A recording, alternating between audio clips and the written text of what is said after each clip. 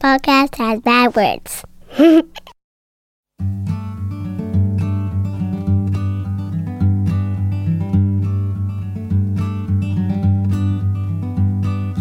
Every little thing you think that you need, every little thing you think that you need, every little thing that's just feeding your greed. Oh, I bet that you'd be fine without it.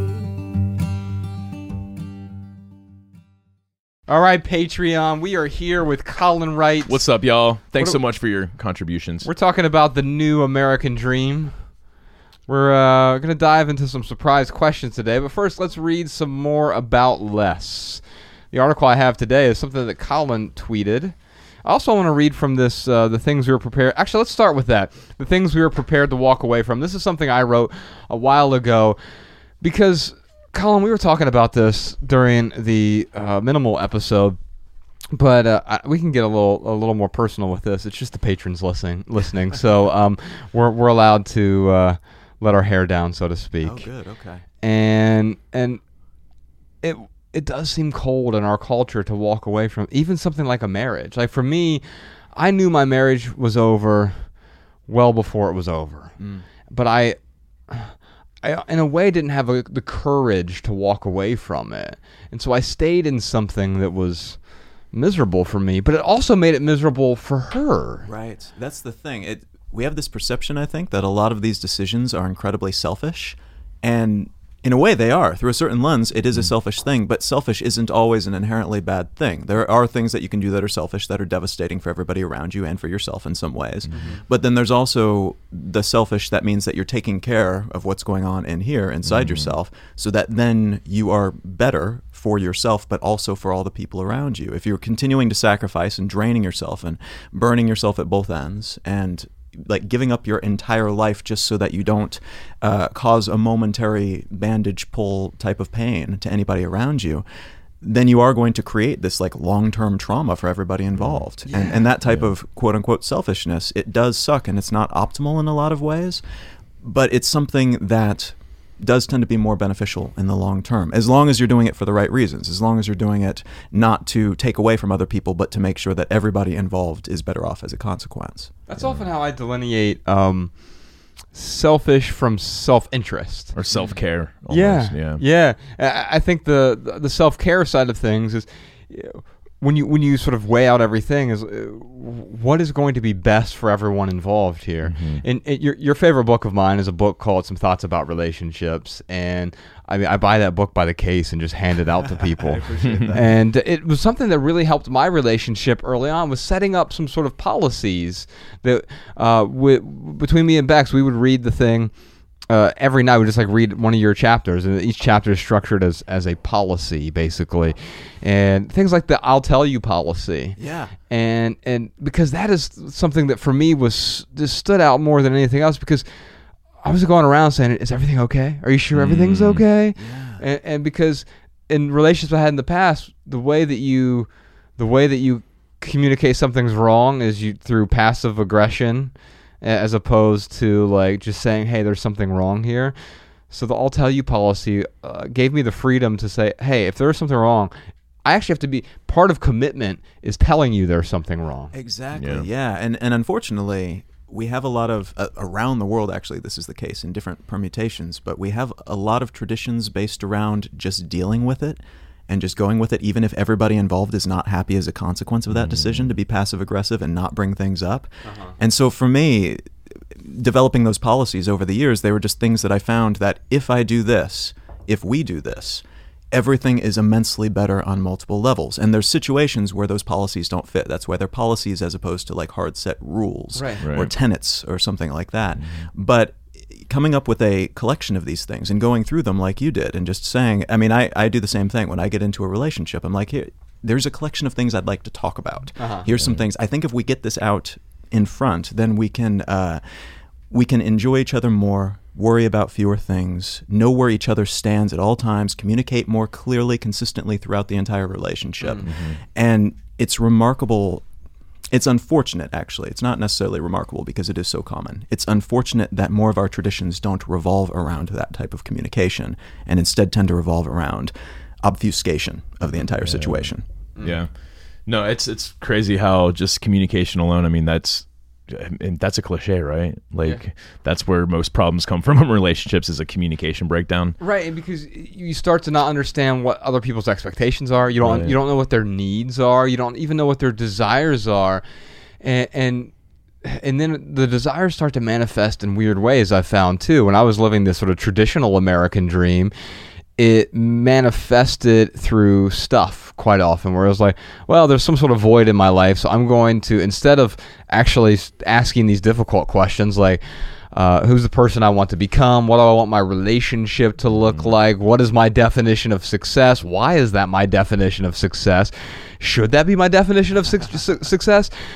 And I was asking like questions about like, well, what's going to fill this void? Well, seemingly the material things in our life will fill the void. So maybe if we get granite countertops, or we should get hardwood floors installed in this house we just built and have carpet in. Like it's it's covering up, as opposed to, it's covering up the difficult questions, because it's easier to sort of throw money at a problem, especially when you don't have money. You can just put it on a credit card. You're throwing someone else's money at the problem. It's almost like we're kind of putting ourselves in a double bind too, because it's like you rely on the countertops, the hardwood floors, the new house, like to make you happy. It doesn't make you happy. Then you have this whole other area of your life that now you can't focus on because you have filled your life with a bunch of things. And there's a lot of reasons why we do that, but one of them, it occurs to me, is that it allows us to foist the responsibility of our happiness on somebody else. Rather than taking responsibility for it and asking those difficult questions, and then we are responsible for answering them in a way that helps us get to a better place, we say, okay, I'll give you money. You solve this for me. You give me this thing that will make me happy. It'll solve my problem, right? And that is a lot more comfortable too, because then if it fails, well, we'll just try again. But if you try personally, if you ask yourself these questions and you face that potential of failure, the thought of failing in that way can be so devastating that people don't even want to attempt it in a lot of cases. It is a huge responsibility. It's very intimidating too. And there's always the chance, especially if you haven't done it before, if you don't have a rhythm or a reflex for it, that intimidation can be so powerful that it's uncomfortable to even think about it. And so you're more willing to just set it aside and take any option that will allow you to put that on somebody else. Yeah, failure is scary for sure. I mean, I think about like with my dad and how I can't even have a conversation with him about anything outside of his beliefs, because I mean, he has said like, hey man, when you start talking about stuff, it really makes me question things that he's built his whole life on. And that should be a good thing. It should be a good thing, but instead it's scary to fail. It's scary to look back and be like, oh, I mean, he's 60 years old. I mean, looking at his life and thinking, man, like for 60 years, I have been wrong. Like he, and a lot of other people, and I certainly was stuck at a certain point, but like he would rather say to himself, like, I'd rather continue to be wrong. Yeah, I'd rather continue. Yeah, I'd rather continue to be wrong this way. Throwing good money after bad. The throwing money thing is fascinating. You talked about, I'm going to give you money, now solve my problem. We were talking about this last night. So I have a Peloton bike at home, right? And Ryan has a one in the gym. We have two in the gym. Yeah, but not in his. Mariah his and I race all the time. She always beats me. You end up in the same place though. You just tell her that. Nah, it looks like we tied. Right. No, the thing you tweeted something that was. Have you seen this, Ryan? It's one of the funniest. Yeah. Have you heard of Twitter? It's his website. It's on the internet. I follow this guy's at Ryan Nicodemus. I follow someone else. He's at Podcast Sean, and he doesn't follow me. All right, sorry. So you saw on Twitter. Talk about passive aggressive. He really wants a pay raise. If I can just get $200 more a month, I will follow you on Twitter. Right. Man, that's a pretty good deal.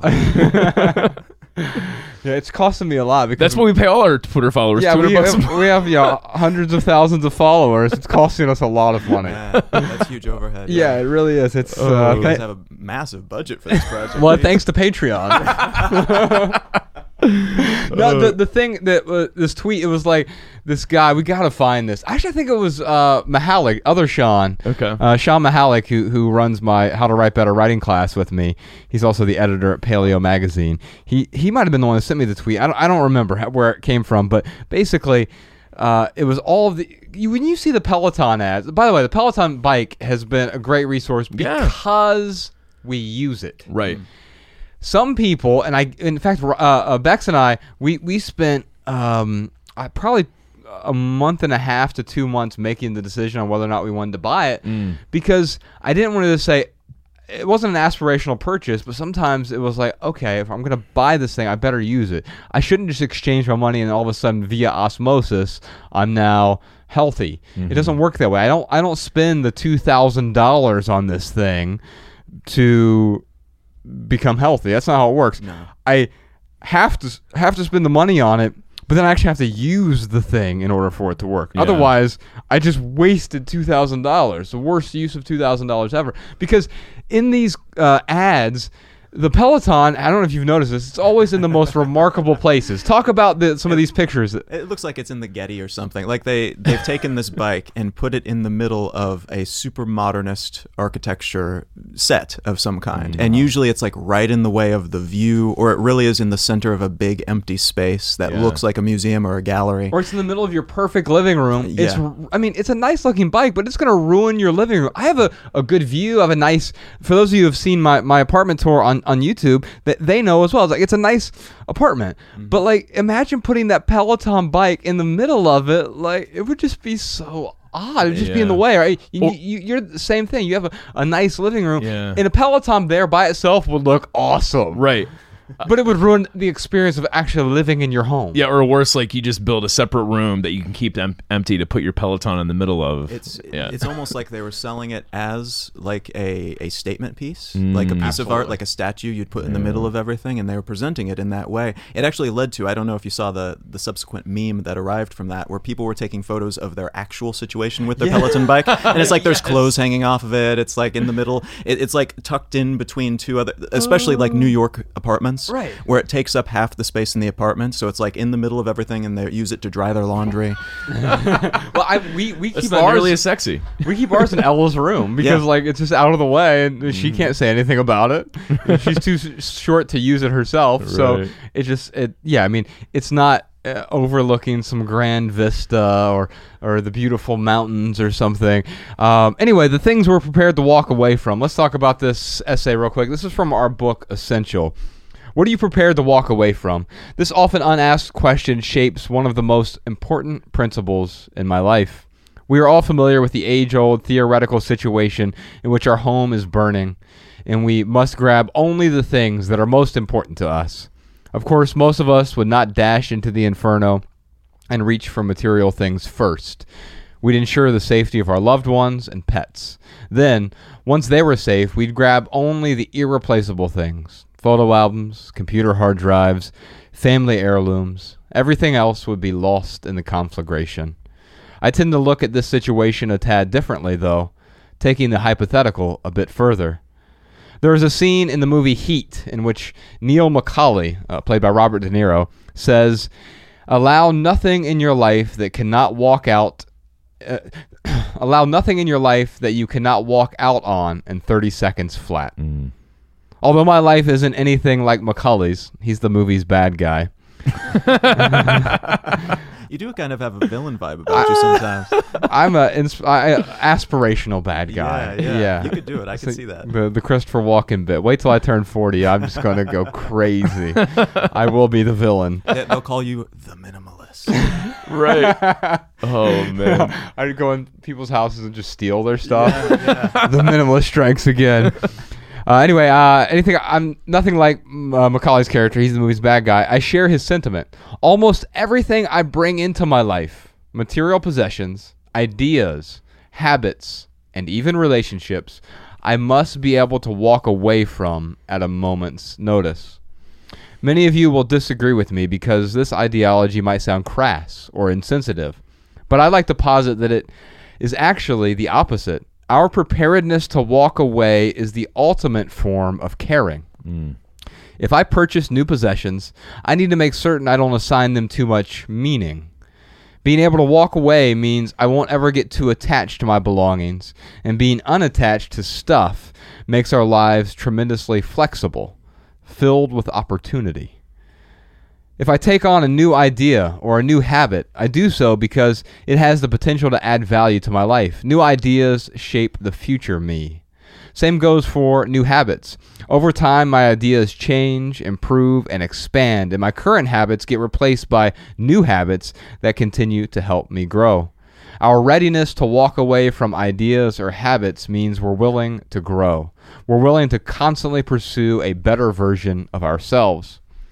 If I bring a new relationship into my world, I know I must earn their love, respect, and kindness. I also expect they, too, are willing to walk away should I not provide the support and understanding they require. This means we must both work hard to contribute to the relationship. We must communicate and remain cognizant of each other's needs. And above all, we must care. These fundamentals, love, understanding, caring, communication, build trust, which builds stronger relationships in the long run. It sounds paradoxical, but our willingness to walk away actually strengthens our bond with others. And the opposite stance, being chained by obligation to a relationship, is disingenuous. It's a false loyalty birthed from pious placation. I've noticed that for me, that was one thing. Like, it got to the point at the end of my marriage where we weren't married so much as we were like really good roommates. And I wasn't actually being a good roommate even because it was placating in a way. And that wasn't really adding to the relationship. I think it was taking away from it. Dude, if you guys hung out with me just out of obligation, well, we know Ryan for so long, and he's a sweet boy, so, we hang out. Dude, I would be like, get the fuck out of my life, man. How awful. Yeah. Like, why would I? Yeah, like, I want someone in my life who genuinely appreciates the relationship. We actually have, something that we're building together rather than, because I think about family. Those are the hardest relationships to walk away from sometimes. But sometimes it's necessary. Yeah. Indeed. That's the first half of the essay. We'll put a link to it in the show notes so if you want to read the entire thing, or you can check it out in our book Essential as well. So, Colin, you've traveled the world, and that's changed quite a bit for you. Well, since you started, you were going to a new country every 4 months. There was a period where that just eventually sort of fizzled out, and it's not to say that you wouldn't go back to it necessarily, but what spurred the decision to pause that for a while? Well, I'd done that model, a new country every 4 months or so. My readers voting on the country, I choose the city, for about 7 years continuously. Wow. And you do anything for 7 years. It was that long. Yeah, man. So it was 28 different places that got voted. So 21. Yeah, somewhere in the neighborhood of that. Over 20. And then in between, I'd visit other places. So I've been to like 65 some odd countries. Wow. For a couple days or longer. That's incredible. But then at a certain point, I got to this point a couple of years ago where I realized that although it was still interesting and challenging in a certain way, it was also a very familiar, interesting and challenging. And although I could keep on happily going to countries using that model and learning new things all along the way, I realized that it didn't scare me anymore. It was something I'd gotten really used to, coming into a place, learning what I needed to learn, meeting new people, putting down some roots, having some friends there, and then leaving. It was something that I'd become accustomed to. So doing it, continue to do it would be like your 5th year of high school. Exactly, sort of yeah. And it would be fine. There's still more to gain. But at the same time, I realized in that moment that the thing that really scared me at that point was buying furniture. I was... We talked to Rosie Golan about this. There's like a whole, I think it's a blog now that's like that captures couples fighting in IKEA. Yeah. Oh, I've seen this. Yes. And so your trepidation was different from that, though. It was a little bit different. I mean, basically, here I was. I think I was 30 or 31, and I hadn't had a steady address or a car or furniture that I owned since I was 24. And I had changed so much. I'd been changed so much from what I'd seen, the people I'd met, the ideas that I'd had, the things that I'd done.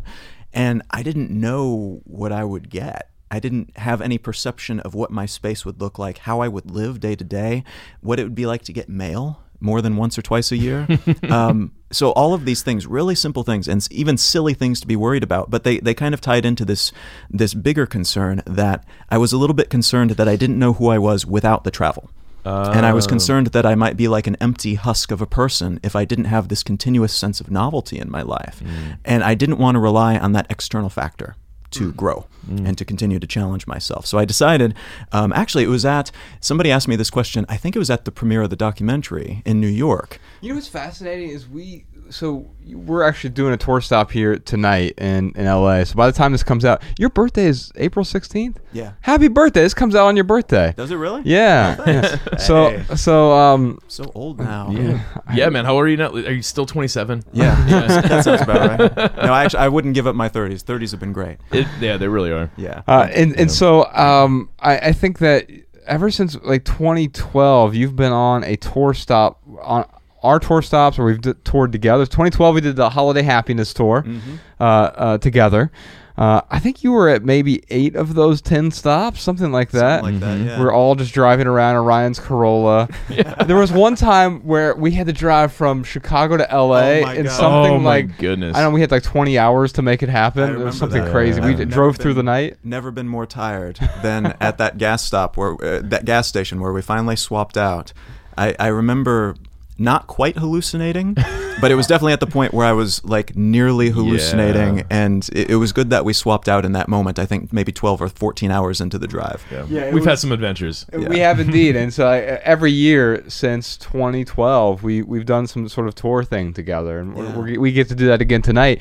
But then you moved. So when you decided to move back to the States, it was. Did you let people vote on the state at first? Is that right? Not the first one. So the first one, actually, the tour stop, that documentary premiere that I was at, somebody asked me what the most exotic place I'd ever been to was. And I kind of jokingly said Wichita, Kansas, because I had visited that area when I was younger. And it was a really exotic thing to me. I grew up in Columbia, Missouri, it's a university town, very international. We went out to visit some relatives in that part of Kansas, and the only thing to do in the area was to go to Walmart, buy ammo, and then go into the fields and shoot at cans. And that to me was this incredibly exotic thing. It was so bizarre. I'd never encountered anything like it up till that point or since. And I realized in that moment that I'd been to all these countries, and they were still exotic and different in ways that I'd grown accustomed to learning about. Yeah. But there was still a lot of the United States that I hadn't seen or really tapped into in that same way to learn about and to try to immerse myself in. And that combined with that fear of buying furniture and getting mail and all of these other things that are super normal for most people but had become very abnormal to me, I decided to take some time in the U.S. And so I decided to go to that exotic place, that exotic land of Wichita, Kansas for 1 year. And so you moved to Wichita, Kansas. You found, and you did the thing you would have done typically in, the thing I liked about your travels when you were traveling to, say, Iceland or you were going to Argentina or something, you would read the first few paragraphs of Wikipedia, and then you just sort of show up and find a way to become a local. It wasn't living in hotels, and you weren't a 4-month tourist. Right. You were a 4-month local, and you did the same thing for a year in Wichita, right? Yeah. And it's, it varies, the amount that you can do, the amount that you can truly immerse yourself in any given area, but I enjoyed it, and I learned so much, and it allowed me to take some time to do stuff I'd meant to do. I always wanted to learn to play the piano. I wanted to learn how to cook, things like that are difficult to do from the road for a variety of reasons. I was able to immerse myself in, but I really wanted to challenge myself to make sure that I had an internal motive power that made me curious and made me want to learn and challenge myself and expose myself to seek out new perspectives, as opposed to going to a place and then having them delivered to me because it's just a radically different place from what I'd experienced before.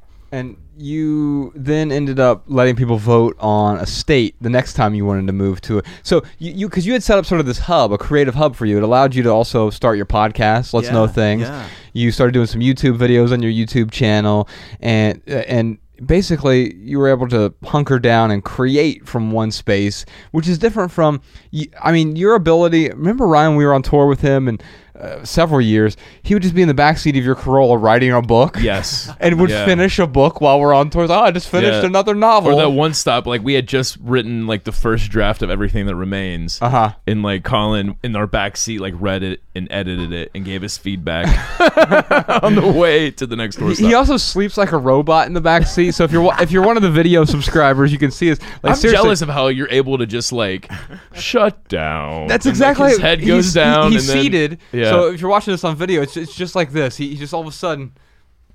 You could definitely at Ryan Nicodemus on Instagram. I know I got a picture of Colin sleeping on there. I'd love to see that. You're so Totally. adorable when you're sleeping, Colin. Put a link to that actual picture podcast, Sean, if you can find it. Yeah. Also, reach out to Mahalik and get the Twitter thread of all the hilarious Peloton parodies. Oh, I can't wait to. You got to check it out. It's hilarious. Anyway, so then you moved to. Well, they voted on They Tennessee. voted for Tennessee. Yeah. And you got to pick the city. I picked the city. And so you picked Mississippi. I picked Mississippi North. Yeah, Mississippi North, as they call it. Memphis is. I always say Memphis is the biggest city in Mississippi. Yeah. Man. I mean, it was my apartment there was, I think, a 5-minute drive to Arkansas and like a 10-minute drive to Mississippi. Wow. So right on the corner of the state. But I picked it because, I mean, it seemed like a really unique city. I kind of picked it for the same reason that I picked Calcutta when I moved to India, because there's a lot of cities in India that are very globalized, and you have all the normal accoutrement of living in a big city, whereas Calcutta was a place that was a little bit left behind in certain infrastructural things. And Memphis is kind of the same way, where they've got all the good bones of a real success Gorgeous. story. Oh my Oh, well, and God, the history there, the Yeah. food there, I've never met friendlier people. Like, they're just so Absolutely. wonderful. I loved everything about the city except the heat. But other than the heat, I loved everything about that city. And I could not figure out from a distance in particular why the same investment dollars had not arrived in Memphis. There's a lot of reasons that I speculated about, but I wanted to go and immerse myself in that and live in a place like that. So that was another very different experience in a lot of ways too, radically different from Wichita, Kansas. But the idea was to continue some of the same personal growth that I had done in Wichita, keeping my growth in terms of cooking and playing the piano and running my podcast going, but also learning about a different portion of the United States that I hadn't lived in before. Man, that's funny. I would have picked Nashville, but I think it was a block of people in Nashville who voted for me to come to Tennessee, I think they thought for sure that you would go to Nashville. And I'm like, nope, psych. Yeah, I'm going to Memphis. But you know what? It's funny though. I'm glad you did go to Memphis, because Nashville would have been the easy move. And I've been to Nashville. I love Nashville. Yeah. But it's also, and I don't mean this in a bad way, there are aspects of it that are kind of predictable if you've been to other nice, lovely. Right. It's a place where a lot of people move. It's a safe place to move. There's good You know, hipster coffee shops. Right. You know, like it's that type of place where a little bit of that stuff has moved in and the money has moved in and there's some VC money and there's some tech companies. less friction. Yeah, exactly. It would have been very comfortable. It would have been very nice. And Memphis has many of those things, like the hipster coffee shops, but instead of them being imported, they're homegrown in a way. Yes, the locally sourced everything. And they're passionate. The food too there. It's very, very Memphis culture that I really appreciate. Yeah, and I think I would have probably picked either Knoxville or Chattanooga. Ryan's birthplace is Knoxville, Yes. Tennessee. Yeah. And there's something I really dig about Knoxville. Knoxville's great. And Chattanooga is... That's where I bought my motorhome, actually, was Chattanooga. Really? Yeah. so I haven't been there in a long time. We've never done a tour stop at Chattanooga. I really enjoyed Memphis. We've done more tour stops in Nashville than just about anywhere else. Yeah. And we've done a couple in Knoxville. But yeah, Chattanooga is like this great. It's really underrated city, and man, I really enjoy it. I got to get back there. We should do like a Tennessee tour at some point. I don't know That'd if be I've ever fun. been to Chattanooga, or like if I did, it just was passing through. Yeah, I spent a couple days there back when my mom was passing away. I drove down to Florida, and then I spent a day there, just sort of like walking and thinking. I was going through a lot of stuff, and on the way back I did the same thing. There was something in that city for me that helped me. It helped me think. Like it felt sort of Midwestern in a way, but the downtown was both being developed but also had all the bones of yesteryear. I'm sure you saw that in Memphis. Yes. I've never been to Wichita, so I don't know if there's a similar thing going on there. Oh gosh, I think I'm going to end up writing a book about that period, so I'll have more to say. But I have a lot to say about both cities, and there's a lot of downsides to both. There's a lot of assets that they have too, both human assets, infrastructural assets, and very, very different governing models as well in a lot of different ways. And now you're traversing North America. Yeah. You were in an RV until very recently. Yeah, until the day before yesterday. Right. And so you're doing this 26 city tour, roughly 27 cities, somewhere around there. And it's called the Becoming Tour, which I really, Michelle Obama totally ruined she things. came in She after. ruined your hashtag. I mean, I'm glad I got the .com before before she did, 'cause she would have stomped me otherwise. Yeah, her book is called Becoming, and so she did a book tour, Becoming tour, and, which totally makes sense. Yeah. I think it was parallel thinking. I don't think she stole the idea. Yeah. Being me. Yeah, right. And so the thing that you're doing is you're sort of settling in a place for a week or two, and it's almost like a miniature version of what you were doing in Wichita and Memphis in a way. A little bit, but blending that with the traveling to the new country every 4 months. The idea was to, one, challenge myself to figure out a business model around touring and speaking. Speaking is something that I really enjoy doing, but typically, organically, I have like 3 or 4 different gigs come in from universities and conferences each year. I wanted to do it more regularly. And I'd never done my own tour. I've toured with a lot of other lovely and handsome people, but I haven't done it just completely myself, putting everything together myself, managing all sides of that to kind of see what's involved, the economics of it and everything too. Yeah. So I wanted to do that, but I also realized, and this is something kind of a continuation of what I mentioned before about the furniture, I found a thing that scared me. And the idea of driving a motorhome terrified me. I just could not imagine a worse, dumber, less safe looking thing to do. And so, of course, I started to research it immediately. And I spent about 5 or 6 months researching, another 4 or 5 months looking for something that I could afford to buy outright and something that I could live in for the duration of this tour. And you bought the Ferrari of motorhomes if it was a 1985. If it was Ferrari. 1985, it had the fanciest Naugahyde. It had the Nice. most bodacious cassette players. Like, I mean, it had Players. it Oh, had wow. yeah, multiple. It had an ice maker, a blender built into the counter. Like, it was really fancy for the 80s. Yeah. And it was That is kind awesome, of a man. nice synchronicity there. I was born in 85. It was born in 85. Wow. I've had every mechanic who's looked at it has either tried to buy it off of me or told me something along the lines of, "This isn't old, it's a classic." Yeah. And so that I felt good about the research I'd done, and the thing that I'd found a pretty good deal on it and spent some money and time fixing it up, and then hit the road in it. And it was terrifying, and it was incredibly educational, and I'm so glad that I did it for so many different reasons. I'm also glad that I learned enough to realize now, halfway through that year-long tour, it was a good moment to sell it, to divest in that investment, and to try a slightly different model for the rest of the tour. Yeah, so if Oh, you got rid of it. I sold, a couple of days ago. I sold it I didn't even realize in that. That's Quartzsite, crazy. Arizona. Wow, yeah, man. and Crazy. you've interacted with a lot of people on this. You probably this tour that you otherwise wouldn't interact with, not just because you're doing the tour stops, but in the sort of RV places in between, there are these whole communities that are different from the rest of America. They're living their version of the American dream, which is actually outside of the normal status quo. It's a very extreme. It's an extremely well-defined subculture. But part of what defines it is that there's all different shades of purple in terms of politics, and you get a lot of interesting a la carte things where their dominant politics might be one side, and then they'll choose a couple very interesting extreme points from the other side, or they'll come up with one that's not held by anybody else in politics, and that is something that they firmly believe.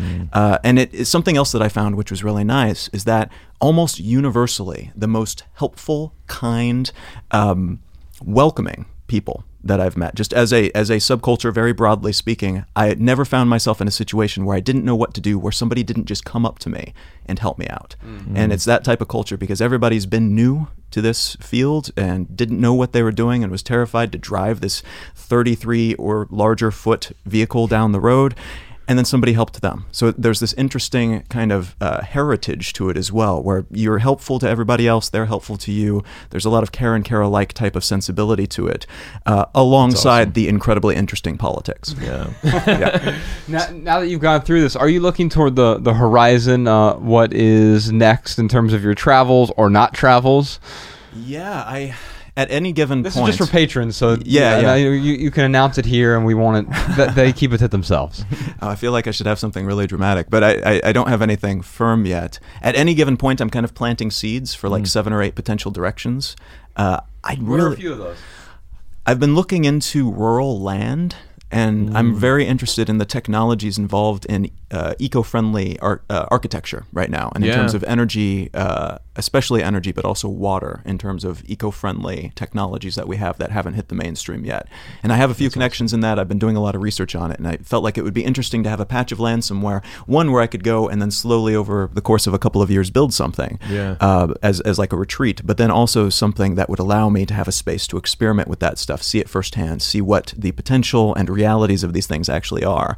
You should talk to Nicodemus about this, because he's been talking about buying a piece of land ultimately and building a sort of, not a tiny home but small home. An appropriate home. A good size home, just the right size, no more than that. Yeah, exactly. No, only 4-car garage. We're looking at there's a couple pieces of land in Montana that we've been looking at. But yeah, dude, I'm like, it's funny. I want to have another conversation just with you about that stuff, man. Because my goal is I would love to build a self-sustaining home, meaning I don't have to be plugged into the grid for electric, man. I can have a greenhouse that will grow food all year round. Just somewhere that basically if the world blew up, I could still, and I'm not like a doomsdayer. That's not I'm not prepping, but the idea of being self-sustained like that is very appealing to There's Mariah and something I. satisfying about that concept. Yeah. So that's one thing I've been thinking about. I also relatively recently started dating somebody who lives in London, so that's adjusted my thinking to a certain degree. I was able to visit her in London not long ago. I'm going to go again soon before my Seattle stop. But I'm taking that into consideration. She has a very strange lifestyle as well. She's like a writer and an actress, and so she's traveling around. She's got work that she needs to focus on. So we've got our own lives and going in these weird directions, making sure whatever I build next intersects regularly. Yeah. That's pretty important. So you're thinking about moving to London? Well, maybe spending some time there, Yeah. part of the year. I'm also looking into doing a European tour potentially. Dude. Part of learning about the business model of touring, I have found pretty good success in some areas with like house show style tour stops instead of selling tickets. Yeah. Where it's donation based. In some cases, you actually make more that way, but then also people who can't afford to buy a ticket can still show up, which I think is a really nice thing philosophically. It's Yeah, something I like to absolutely. cater really to when like I can. that model, man. Yeah. It's something that's not possible Pay with what some you of want. the theater tours that we've done, because Yeah. I can't imagine like the Wilbur's going to be like, yeah, just pay what you want. Oh, see, you guys have reached a scale though. You have No, I mean, a I think cadre who goes with you. You may, I mean, but like, I don't know how that's probably not sustainable. I mean, that was a particular thing, like where, we have, we're filling up theaters for a while. I don't think that would be a long-term thing. Like, that was just sort of strike while the iron is hot. Let's get out here and talk about this message. But I'm pretty sure the next tour we do will be smaller than that. Yeah. And I'm Hopefully totally it'll be a fine European with that. tour though. Yeah. That would be I'm telling awesome. you, if you guys ever want to do it and just do like a kind of on the ground announcing the day before type of tour stops around Europe, taking the trains around, it's a really lovely way to travel. I need to plan I'm better totally than down. that. I need to plan 8 months. It's just in me and advance. Ryan then. Right. Me and Ryan will do it. We will drink I'm down. all the water everywhere, so that way. Right. Send me postcards, please. How do you stay so curious, Colin? That's one thing that I'm not. I have to force myself to be curious about certain things. Now, here's the thing. I dive deep when I get obsessive about something, which I guess is in a way a type of curiosity. Yeah. It's obsessing about the 1% of the details, where you get curious about different things. How do you stay curious? I find awe in a whole lot of things. I find that very often, and especially even in just like regular normal things that everybody else ignores, maybe it's just a way of looking at things where I am awe-inspired by the fact that when you get into a plane, we as a species have gone through all the steps required to come up with the science, the technology, the wherewithal, the systems to create a situation where a normal guy like me can get into a vehicle that allows me to fly at 30,000 feet across the planet in a very short period of time. Yeah. So everyday little things like that really put me in this state of like, whoa, just having my mind blown on a regular basis. And I find that I do that regulally with a lot of things. Like awesome. A gratitude practice in a way. So a lot of people in the self-care movement would call it. Yeah. It's more of an appreciation practice, Yes, really. Exactly. And then, I mean, part of my priorities when I started to get into minimalism and started to strip away certain things and add other things was making sure that I had all the time in the world to do whatever. And a lot of that whatever is being able to sit around and read all day if I want to, or to invest myself in something that may or may not ever pay off, but something that I can still dive deep into and get really interested in. Well, that's being not tied to the outcome. We were talking a bit to Andrew Schultz about this, the comedian, and a lot of his happiness comes from when he was miserable when he was always tethered to what the outcome was. He had a really popular show on MTV, and then eventually that goes away like everything else. And then his idea of happiness was always tethered to like, what is the outcome? If this, then I'll be happy. Whereas opposed to you, your situation is like, I can happily pursue something even if there isn't an actual outcome. If the outcome is no outcome. Right. And the experience, then it's putting the value on the experience, on the journey being the destination, to cite an overused cliche, but it's totally true. In a lot of cases, I did this with learning about electrical engineering not long ago. Partially it was practical when I was doing research on RVs, but then I got really into it and I started researching. I got some textbooks. I went through some online courses that were like go at your own pace online courses. I read a bunch of websites and forums, and then I eventually segued from that, because there's strangely a lot of similarities, into amateur radio. And then I got to the point, like right up to the point where I almost got my amateur radio license. Oh, wow. Like I did radio? I did all the studying, all the research and everything. Podcast Sean has that. Am I right? Yeah. Technician. Yeah, okay. Yeah, there's different levels, right? The technician level, yeah. And so I went in and I booked the test, and then I found out I was leaving town before I'd have the chance to take the test. So it kind of ended there. But now I have this additional way of looking at the world where I can look at things that were always there. And I can see them in a different way because I have a certain amount of understanding. It's like putting on different lenses, putting on glasses when you had blurry vision your entire life, and now suddenly something new pops out in front of you. And I love that continuous experience of discovering things that were always there that I didn't have the language to describe or the knowledge to recognize. I'll tell you what I'm getting out of this, man, is like you do a really good job of embracing discomfort. Thank you. Like you go out of your way to embrace discomfort, and I like to think of myself as someone who can embrace discomfort, but like you seek it out almost, and that is I try to do it in a healthy way, because I think you can take anything to an extreme. Absolutely. And I don't like enjoy discomfort in the physical sense, like being crammed into a tiny airline seat. No, exactly. I'm not enjoying the pain or the discomfort unto itself, but I've had enough experiences where discomfort leads to growth that I can recognize that that's kind of where I'm going, and I can kind of recalibrate my thinking about it and say, this discomfort unto itself, isn't this interesting? Isn't this a remarkable and new sensation? What a great way to stay curious. It works really well for me. Everybody has a different way of looking at the world, but for me it keeps me really motivated and interested, and it allows me to find a whole lot of value in things that I would otherwise ignore. Yeah. So I'm just writing down some ingredients here, Ryan. You just said discomfort. I'm sort of like writing down, what are the ingredients to the new American dream? Like for us, all ingredients we can sort of agree on, and then it's adjusting them for taste, so to speak, right? And so we talked about walking away, right? Like the ability to walk away. Now, walking away itself is not inherently a good thing. Right. If you're just walking away, then you are running from everything. Maybe you could say self-reliance. Yeah. Because that gives you the ability to walk away, and you know that you're still okay. And in relationships in particular, both people being their own independent person who is okay by themselves means that you can then make the choice, the conscious choice to be together, as opposed to relying on each other and needing each other and desperately sticking together because you will be devastated otherwise. Yeah, because like constantly talking about being able to let go and walk away, well, like you said in the essay, it could come across as this negative thing or this very selfish thing. But knowing that you can, that is a really valuable thing. Yeah, because it shows that you are both there on purpose. Because you are giving up everything else, all the other things you could be doing with your time. You are trading for that moment. We're not afraid of commitment. We just are very deliberate with the things we commit to. Is this the best use of my time right now? Is often the question. That's the thing. We can go and dive into the DMV thing while we're at it, like, because that's one of those things where you have to do it. Like if you want to drive a car or board a plane, you have to get a driver's license, right? And so we have to go do it. And because it is a bureaucratic monopoly that's government run, there is no alternative there either. Like No. we had very poor customer service yesterday. Well, yeah, they don't have to give good customer service when something is mandated. Yeah. And they could. They have. There were some very nice people there, though. I don't want to like undermine the whole branch. No, it wasn't the whole thing, but like overall, it was a bad experience. Yeah. And it was mainly because of one guy who was just a total asshole. Yeah. And dealing with them, he could have simply just been nice. Like he actually had. It's almost like he didn't realize that was an option for him. And I think sometimes we go through life like that, where we get pissed off or whatever. And we don't realize like, oh, there is an alternative to this path that I'm taking right now. Yeah.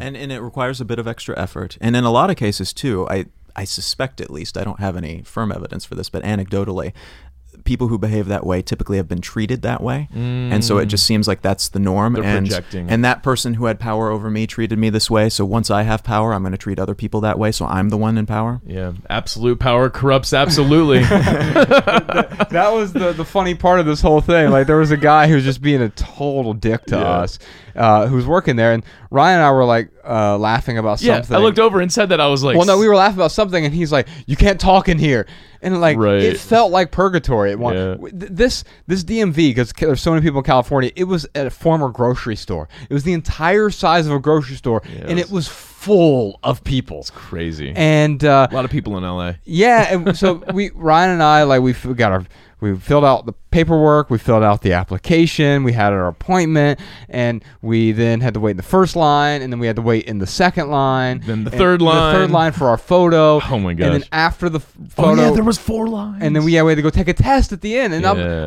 right as we walked in, there was a lady failed her test. Oh, and I'm like, oh no, I'm gonna have. We were at the DMV for 4 hours yesterday. I'm going to fail this test now, and I just wasted 4 hours. At one point, we didn't have our W-2s with us because I don't have a Social Security card right now because it got lost, and so. Yeah, we had to call our accountant and be like, dude, can you send us our W-2s? Yeah, well, we had to go to the liquor store to print it. We went to a liquor store to print our W-2s right. So that we could come back. And like it was this whole excursion. It was like you could have pared it down to a really great 22-minute sitcom episode. Yeah. Because at one point, the guy's being a dick to us. He goes, you can't laugh in here. You're going to have to leave. And like, we're at the very end. And what's funny is we laughed at that joke of absolute, because I looked at him, I'm like, see, Josh, absolute power corrupts absolutely. And then we lost it, and then he went on with his shitheadedness. Yeah. And as we were going through it, like I actually realized it was a negative experience overall. That because Ryan was there, it ended up being a positive. It was one of the most fun days I've had in several months. Yeah. I had more fun yesterday at the DMV at this terrible experience, but it's that embracing the discomfort. It's a place I didn't even want to be. But the question that we often ask, in fact, the thing we talk about in the book Minimalism is, okay, yeah, this is a bad situation, but how can I make this more fun? What lens can I look through? How can I enjoy it? Yeah, exactly. Yeah, you can choose to enjoy that experience and to look at the good sides, or at the bare minimum to not suffer and not choose to suffer. There's different circumstances and extremes, obviously, where that's more difficult than others, but especially with discomforts and tedium. Yeah. In a lot of cases, you can typically go up here and make some adjustments and see things slightly different. Totally agree. We were talking about that last night. Daniel Kahneman was talking about how he's right now less concerned with human happiness and more concerned with eliminating human suffering to a great extent. And we can do that in our own lives, where we make ourselves suffer most of the time. Where at the DMV, I was suffering unnecessarily, but when we started having fun with it, I wasn't suffering anymore. In fact, then I was happy eventually, but first we had to sort of eliminate that temporary suffering. Yeah. And so maybe enjoyment is a part of the new American dream. Self-reliance, or the ability to walk away, injecting discomfort, not pain, into a situation, but making yourself intentionally uncomfortable in certain situations. Discipline we talked about during the minimal episode, and how that sort of equals freedom. And I think freedom is another component. We get to define freedom how we want. This is going to turn into an essay, isn't it? I think ultimately it might. Being debt-free, Ryan, you talked about debt-free is the new American dream, and I think that is a big component because that's a part of freedom. Freedom, and the word that Colin used is it untethers us from one thing, and it's usually the biggest thing in American life right now is debt. It's a consciousness about commitments. It's making your commitments very, very intentionally, and that includes money commitments. Yeah, absolutely. And then if I also look at Colin, like to me, he's living his American dream. He's living the dream for him. It's not my life, but he's pursuing what he's curious about. So maybe curiosity is part of that new American dream as well. And then last but not least, the last ingredient I have here, I'm sure there are others. And by the way, if you have others, please put them in the comments on Patreon. What are your ingredients for your version of the American dream? We'd love to know. We'd love to hear from you. Just put them in the comments to this episode. Health for me. Yeah. That's huge. Yeah. So 3 years ago, 2016 was the nadir of my health. I thought I was dying. Got my will in order, and then I started working with the folks from Nourish, Balance, Thrive. My doctor, Tommy Wood, is great. Chris Kelly are amazing. The whole team over there at Nourish, Balance, Thrive got me back to health, to where last year, 2018, the first half of the year, the first 8 months really, some of the best times of my life.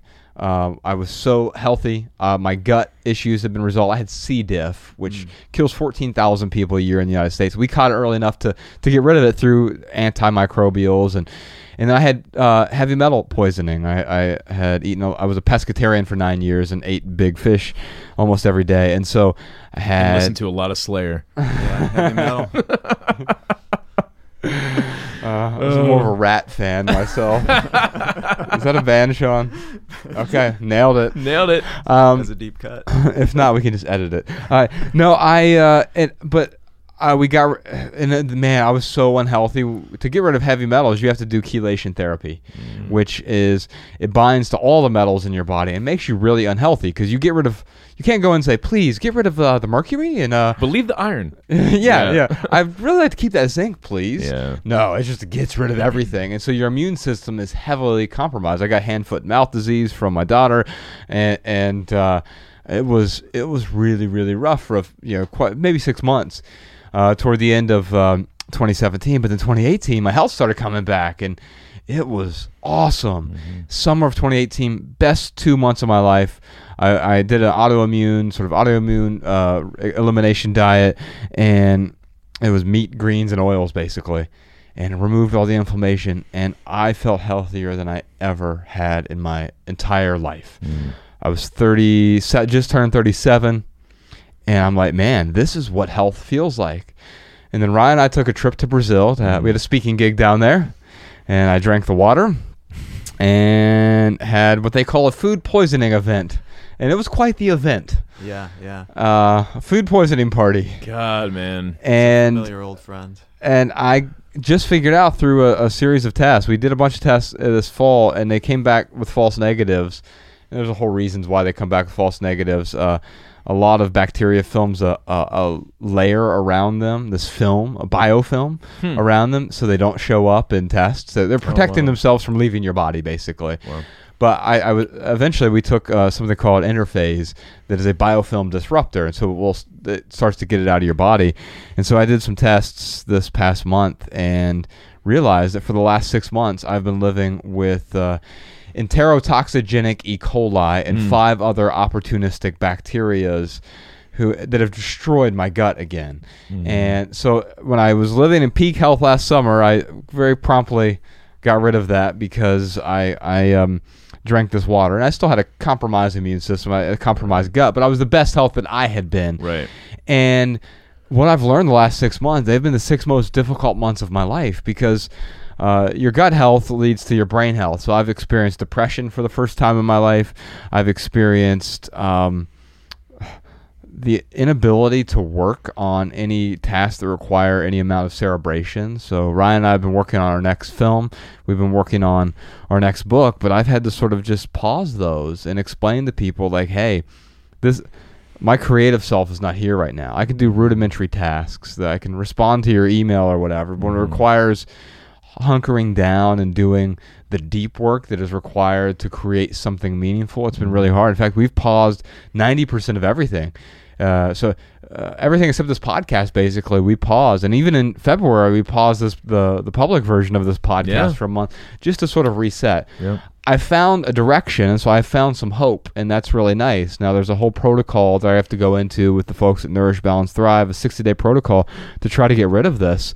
But my gut has been messed up, and I've realized that something I knew intellectually, I've felt it viscerally now. If you don't have your health, You got nothing. you've got nothing, man. Yeah. And that importantly includes a whole lot of things. Sleep is a key component of our health that unfortunately you could have like an amazing diet and work out every day and do everything that you can, and then you sleep 4 hours a night, and it undoes a whole lot of the good that you did for yourself. Yeah. It's a holistic thing. It's like a multi-component, multifaceted thing that doesn't, you don't have to go crazy usually. Different people will get different results, obviously, because we're all different, but it's amazing what a little bit of preventative effort can do in terms of slowly but surely improving the quality of what you eat, the working out that you do.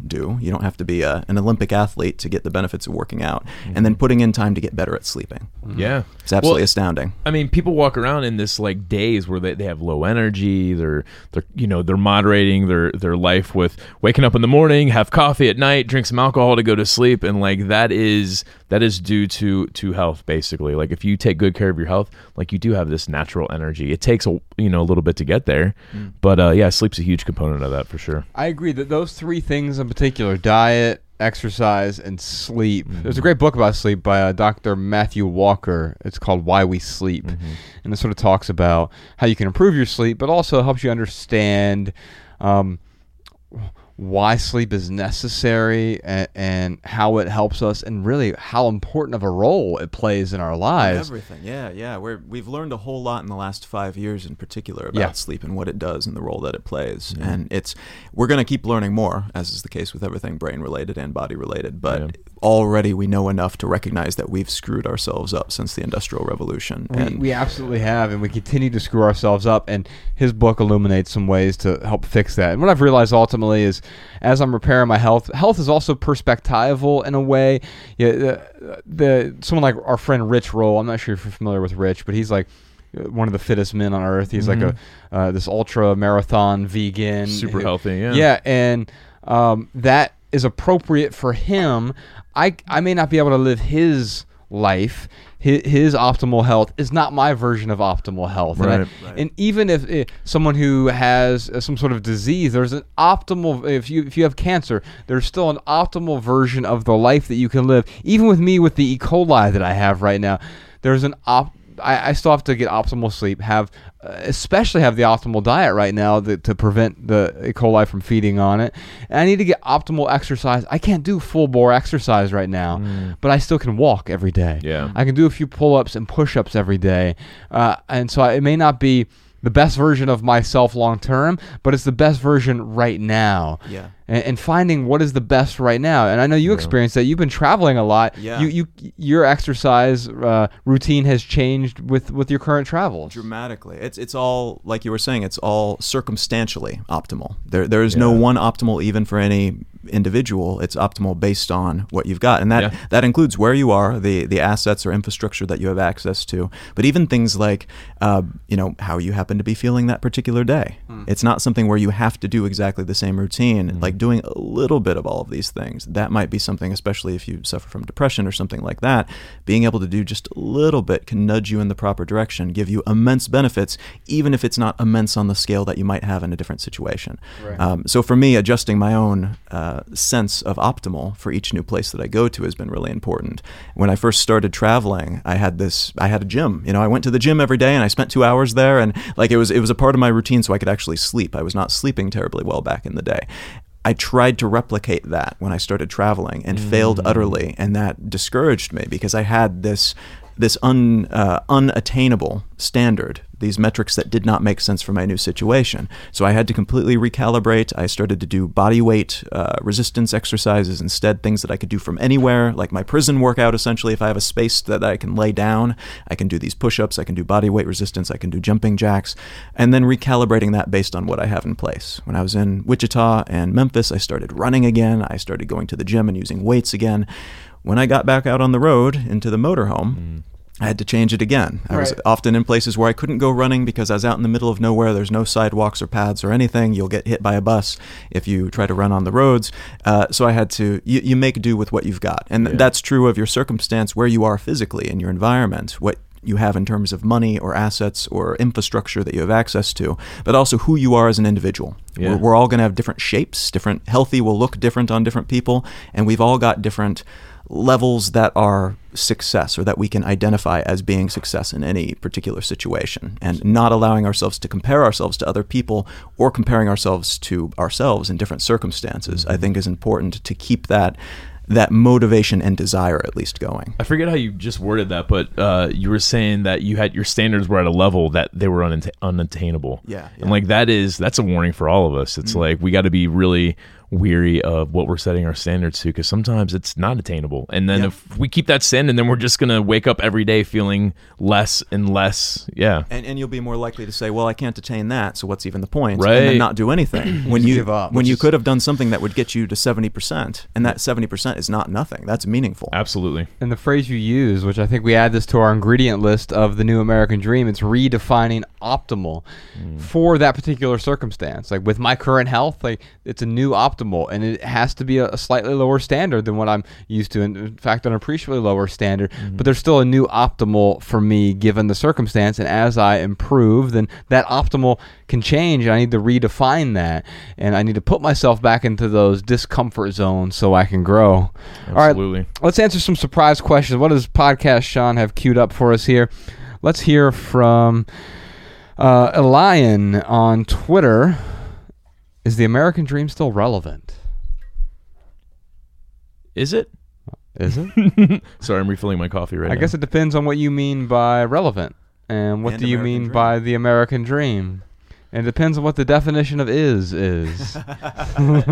Words are weird, aren't Yeah, they? I mean, I think dreams are always going to be relevant. Like, meaning we've got to have something to shoot for.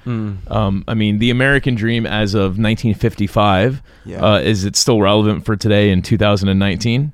No, probably not. Well, under those terms. I think for some people it might be. I mean, you and I both know people who, back in the corporate world, very few of them, who are actually content with the suburban house in Right. northern Kentucky. Absolutely. And the 2.5 kids, the white picket fence, the dog, the cat, the pickup truck, etc. And that was fun. And they were actually like, they like that. I want to play cornhole in my backyard on the weekends and barbecue. And that was like great for them. But then there were other people who were like, oh, that's great for them. It will also be great for me. Yeah, Yeah. templating. That's something that we like to do. We like to take something that works somewhere and then apply it broadly, because that helps us categorize the world and gives us a sense or a set of metrics that we can then use universally. And we're like, okay, we're done. We've universally applied this to everybody. So if you don't live up to that, that's your problem, not our problem. And that helps us measure things, but we're not necessarily measuring anything useful. The fact that we cannot achieve somebody else's version of a dream.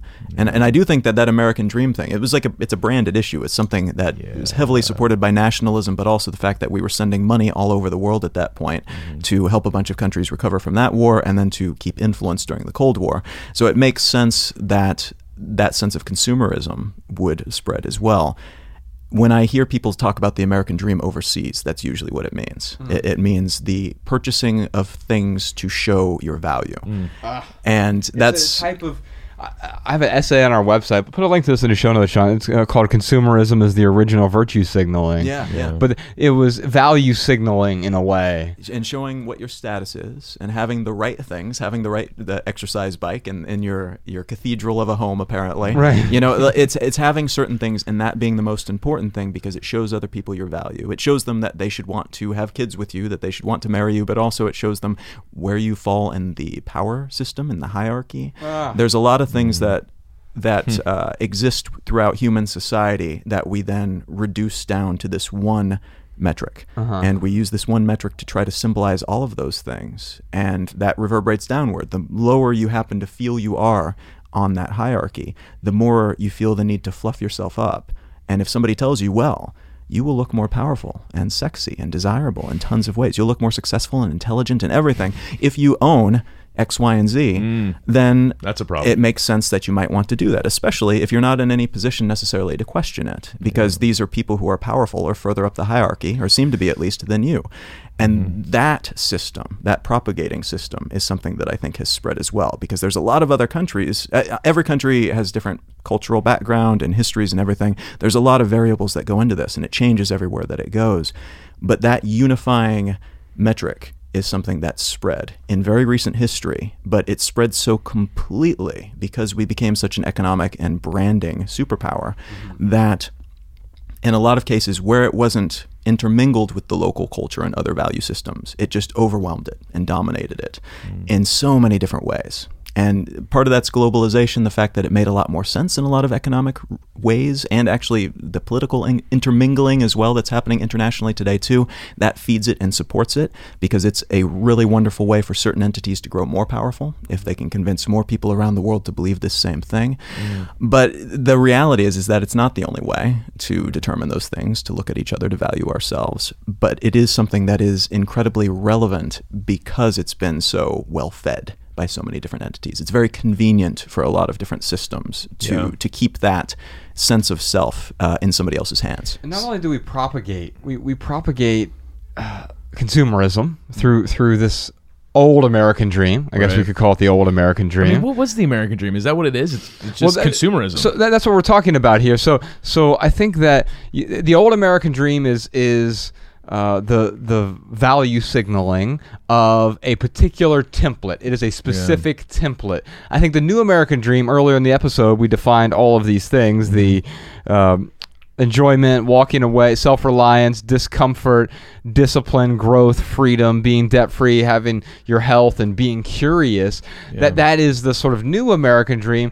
But that's not a template so much as it is a grocery list of ingredients that you then add your own ingredients to it, and I think these are like sort of key or core ingredients in that recipe if you want to live a more meaningful life. But propagating the consumerism of the old American dream also propagated a lot of misery. I guess it just makes me think that like it was never relevant.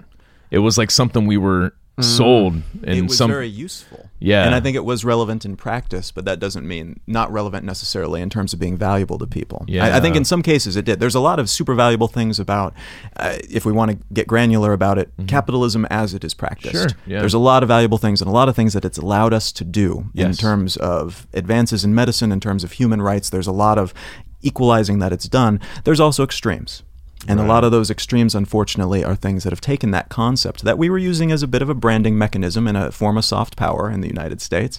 There's a lot of those things that have spiraled out of control in a way because of incentives that at the time weren't super meaningful, but which have become more important over the years. And those incentives have moved us into perhaps some harmful directions. So maybe like the American dream is still relevant, but you have to know what your dream is. It's like when I talk about living in Los Angeles, people are like, how's LA? I'm like, it's freaking awesome. Like it has everything that I want. Like anything I can imagine, Los Angeles has. The hard part is knowing what you want. And like that is where like the true dream is like knowing what you want and being able to go get it instead of being overwhelmed by everyone else's idea of what the dream is. Maybe call it the individual dream or the human dream then. It is disentangled from the American dream, which was kind of a branding mechanism more than anything else. I dig that. The Individual Dream podcast, Sean.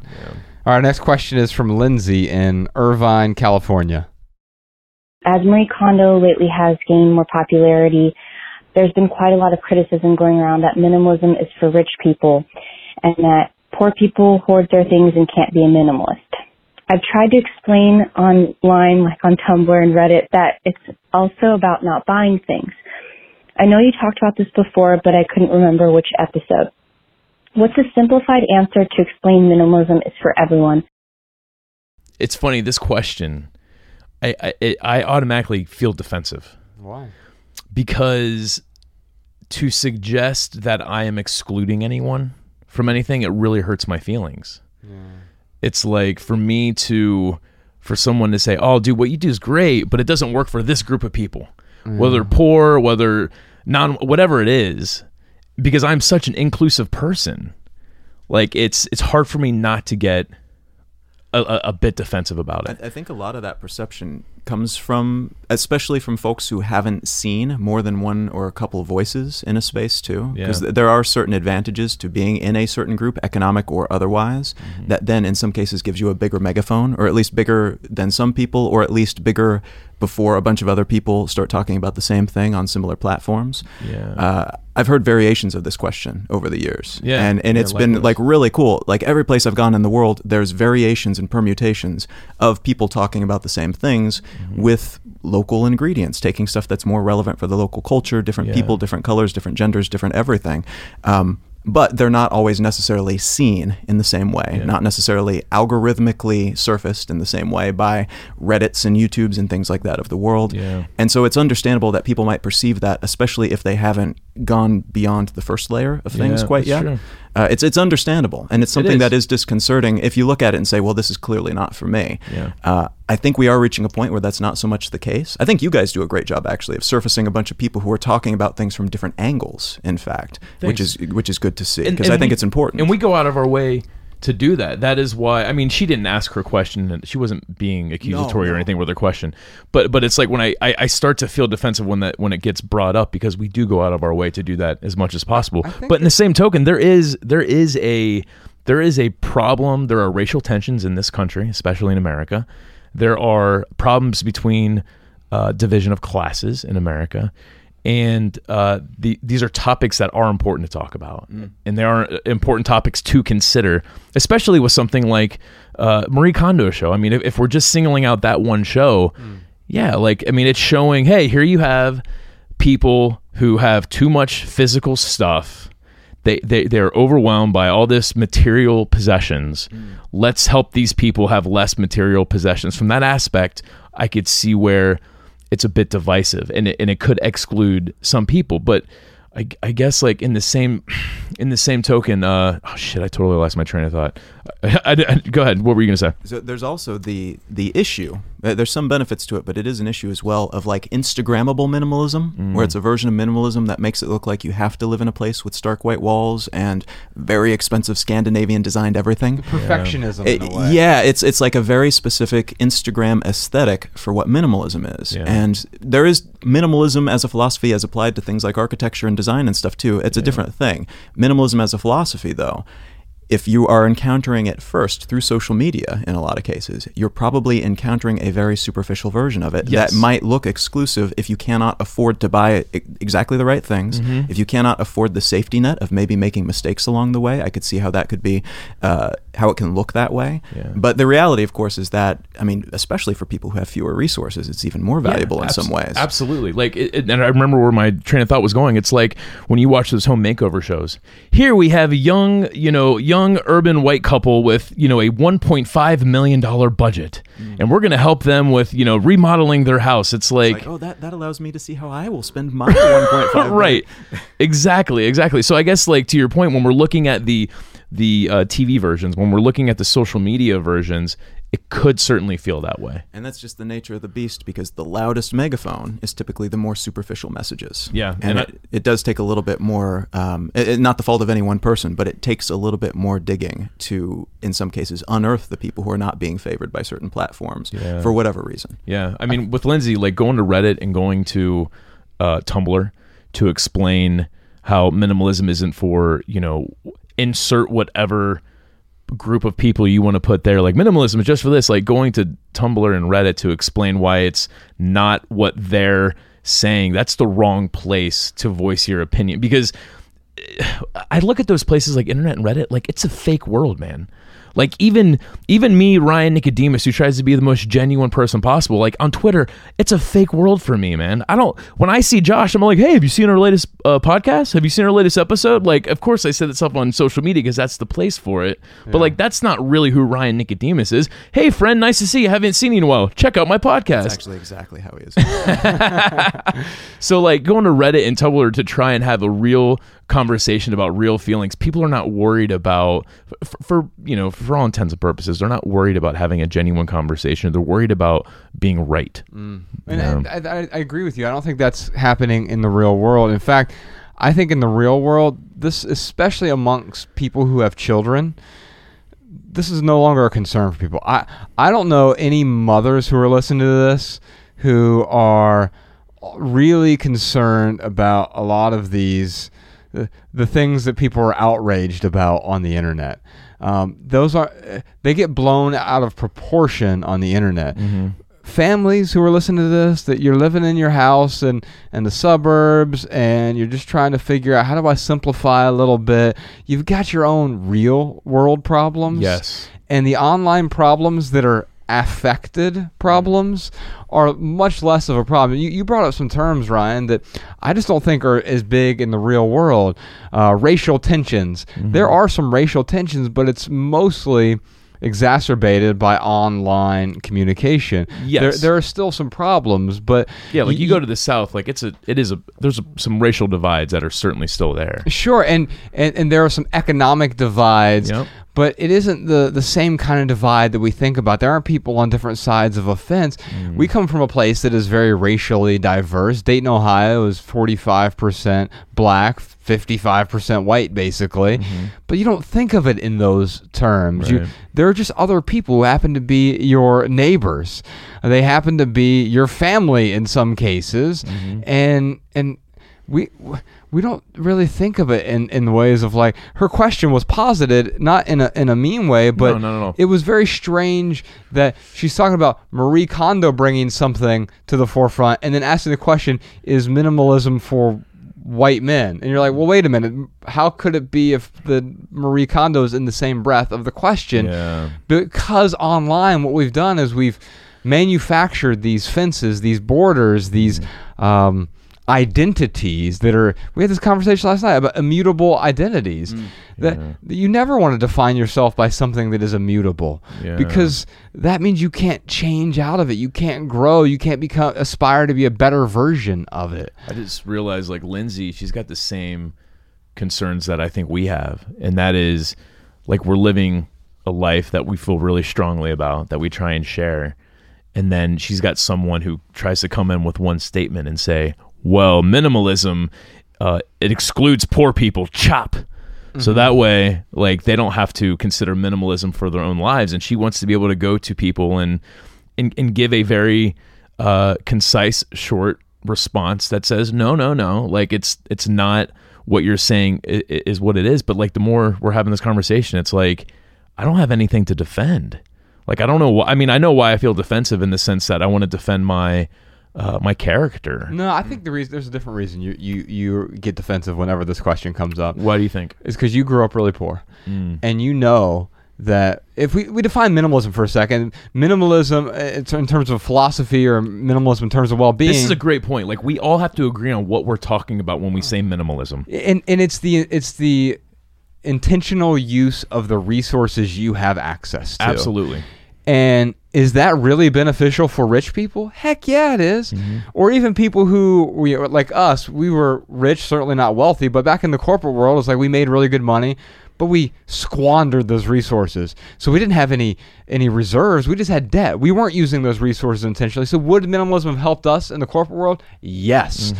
Now, we grew up really poor. Food stamps, government assistance, trailer parks, debt, drugs, alcohol abuse. SWAT team kicking down the door. Right. Yeah. And so would the intentional use of resources helped you out when growing up? I know it would have helped me. Absolutely. Now, it would look different for my, my 8-year-old self versus my 25-year-old self. And that's a hugely important point. And that, to me, kind of gets to the crux of the issue, is that it's going to look different.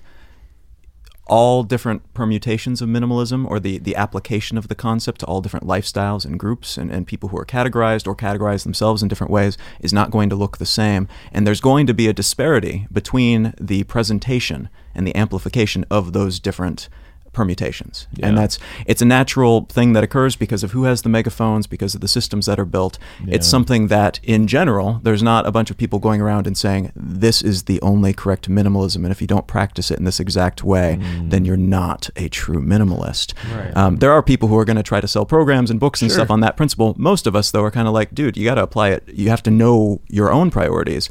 That's something that's pretty widespread, but I do think it is important. And I think it's happening more and more, as I mentioned, that we have different voices, different people who come from different backgrounds, look different, have every different variable possible, so that people can then see. And when they're only exposed to the concept superficially, see immediately that this is also for something, or for someone who comes from where I come from, who looks like me, who has the same concerns that I do, because it's very, very easy to self-categorize in that way and say, well, that person's different circumstances. I don't need to listen to what they're saying necessarily. Yeah. So Lindsay, if someone says to you, "Oh, Lindsay, that minimalist lifestyle, it's okay, but it excludes all poor people," I mean, I don't think you need to give that person a response, because they don't want to have a conversation. They just want to tear your building down. Yeah. But if you want to don't go get ahead. into arguments with people who don't want to have a conversation. Right. With you. There's a difference between having a conversation and then having or debate and then having like an argument.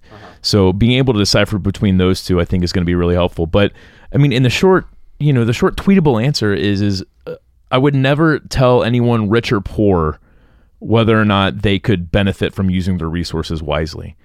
Because obviously, or intentionally, anyone can benefit from being more intentional with their resources. I'll leave you with this, Lindsay.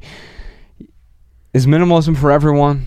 No, I don't think so. I think minimalism is for anyone who is discontented by their status quo. Yeah.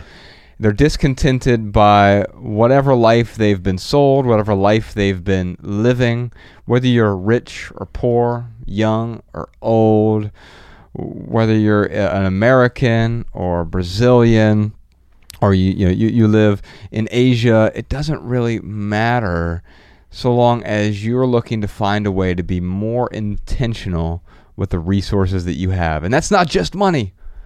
That's one of the least important resources, by the way. It's an important resource, but it's important, especially up to a point. Yeah, right. Yeah. As long as you've got enough that you can pay the bills, afford food, get health care. Like there's a certain level at which point money is vitally important, especially in our current economic system. Correct. And what I'm saying is, it's one of the least important of the important resources. Absolutely. Yeah. And so we often place it first. Yes. Ryan and I have an acronym we use called STEAM, where we identify the 5 most important resources. And M is money, and but S is spaghetti. Spaghetti is so vital. I don't care who you are, where you come from. I'm so sorry. I didn't mean to derail you. It's your skills, your time, your energy, your attention, and your money. Yeah. And those first 4 are equally important to your money, if not more important, because your attention is your most precious resource. You can have all the money in the world, but if you're constantly just pinballing from here to here to here and not being deliberate with your attention, what a meaningless life that is. Yeah. I mean, it's like, think of something extreme. Like if I said to you, like, here's $1 million, you're going to die in 6 months, or, I'll give you 10 more years of life. It's like, there's a pretty obvious decision there. I'll take that $1 million. But I think most people wouldn't make. You know what's unfortunate about that? There are some people who'd be like, "Oh yeah, give me $1 million and I'll spend it over 6 months and then I'll die." And like, or the irony is most lottery winners, like, they're functionally dead within 6 months. Right. Yeah. They may not be physically dead, but like their life is totally turned upside down and way for the worse, because it is the binge mentality, the not using the resources intentionally. Yeah. They are rich people acting like they are poor still. And there's a reason that, like, when we first get money, like I remember the first commission check I got, I essentially blew it within a few days. I went and bought a new truck. Brand new truck, man. There you go. Yeah. So I don't want to undermine Lindsay and anyone else out there. Like, I don't want to undermine the problem with poverty. There's a lot of real issues around that, Absolutely, around identity, yes. Different people having very different experiences. Yeah. But it doesn't change the. Yeah, it doesn't. But I will say, I mean, personally, man, I feel like minimalism can kind of help close those gaps a little bit, honestly.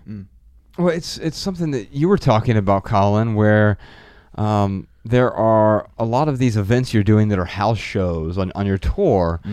You find because a lot of them are donation based, you have some people who show up who have the means and they'll donate $50 or $100, which helps pay for your travel. And other people can't afford to donate anything, so they'll show up too. So you have people, but they're intermingling around shared values as opposed to shared socioeconomic status. The values of the people in the same socioeconomic class are often very different. Yes, yes. And we're all going to be different no matter what group we fall into. But yeah, it's nice to see that amalgam of so many different age demographics, backgrounds, races, creeds, like however you want to divide people up, all of these different labels that we can apply to people. Seeing these groups of people together who can unify around shared priorities. And not priorities in terms of here's what I'm going to spend my money on, here's what I want to do for a living, but priorities in terms of wanting to do things more intentionally. Like just to do things on purpose, to know why they're going to do it, to have taken the time to understand what they personally want as opposed to what they've been told they're supposed to want,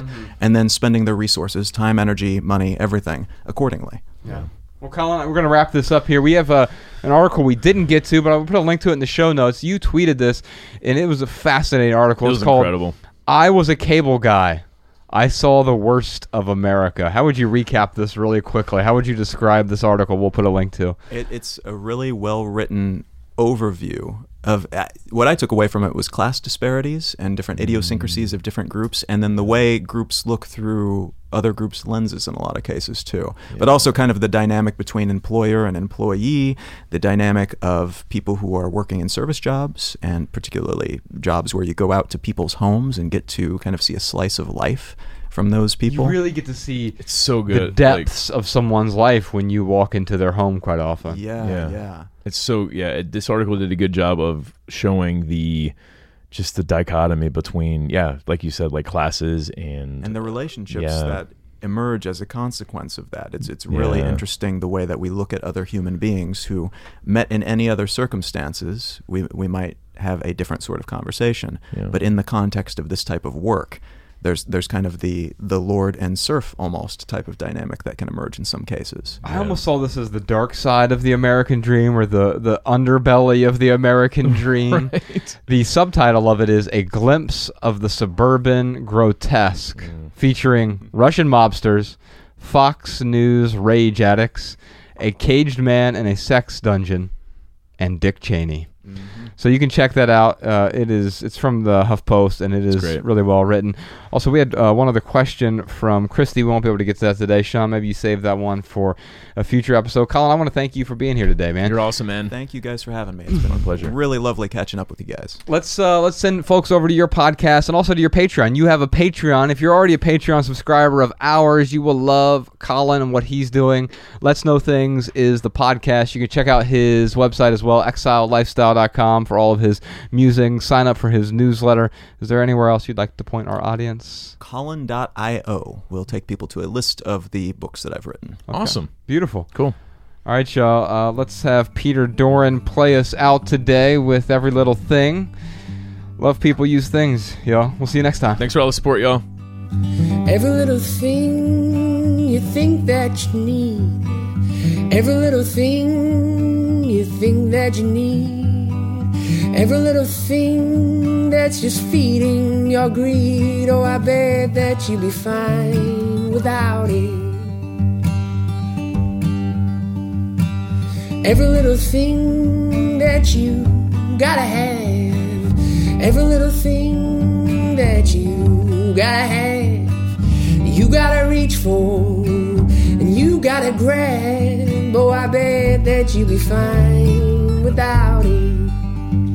So tear your eyes away, or tear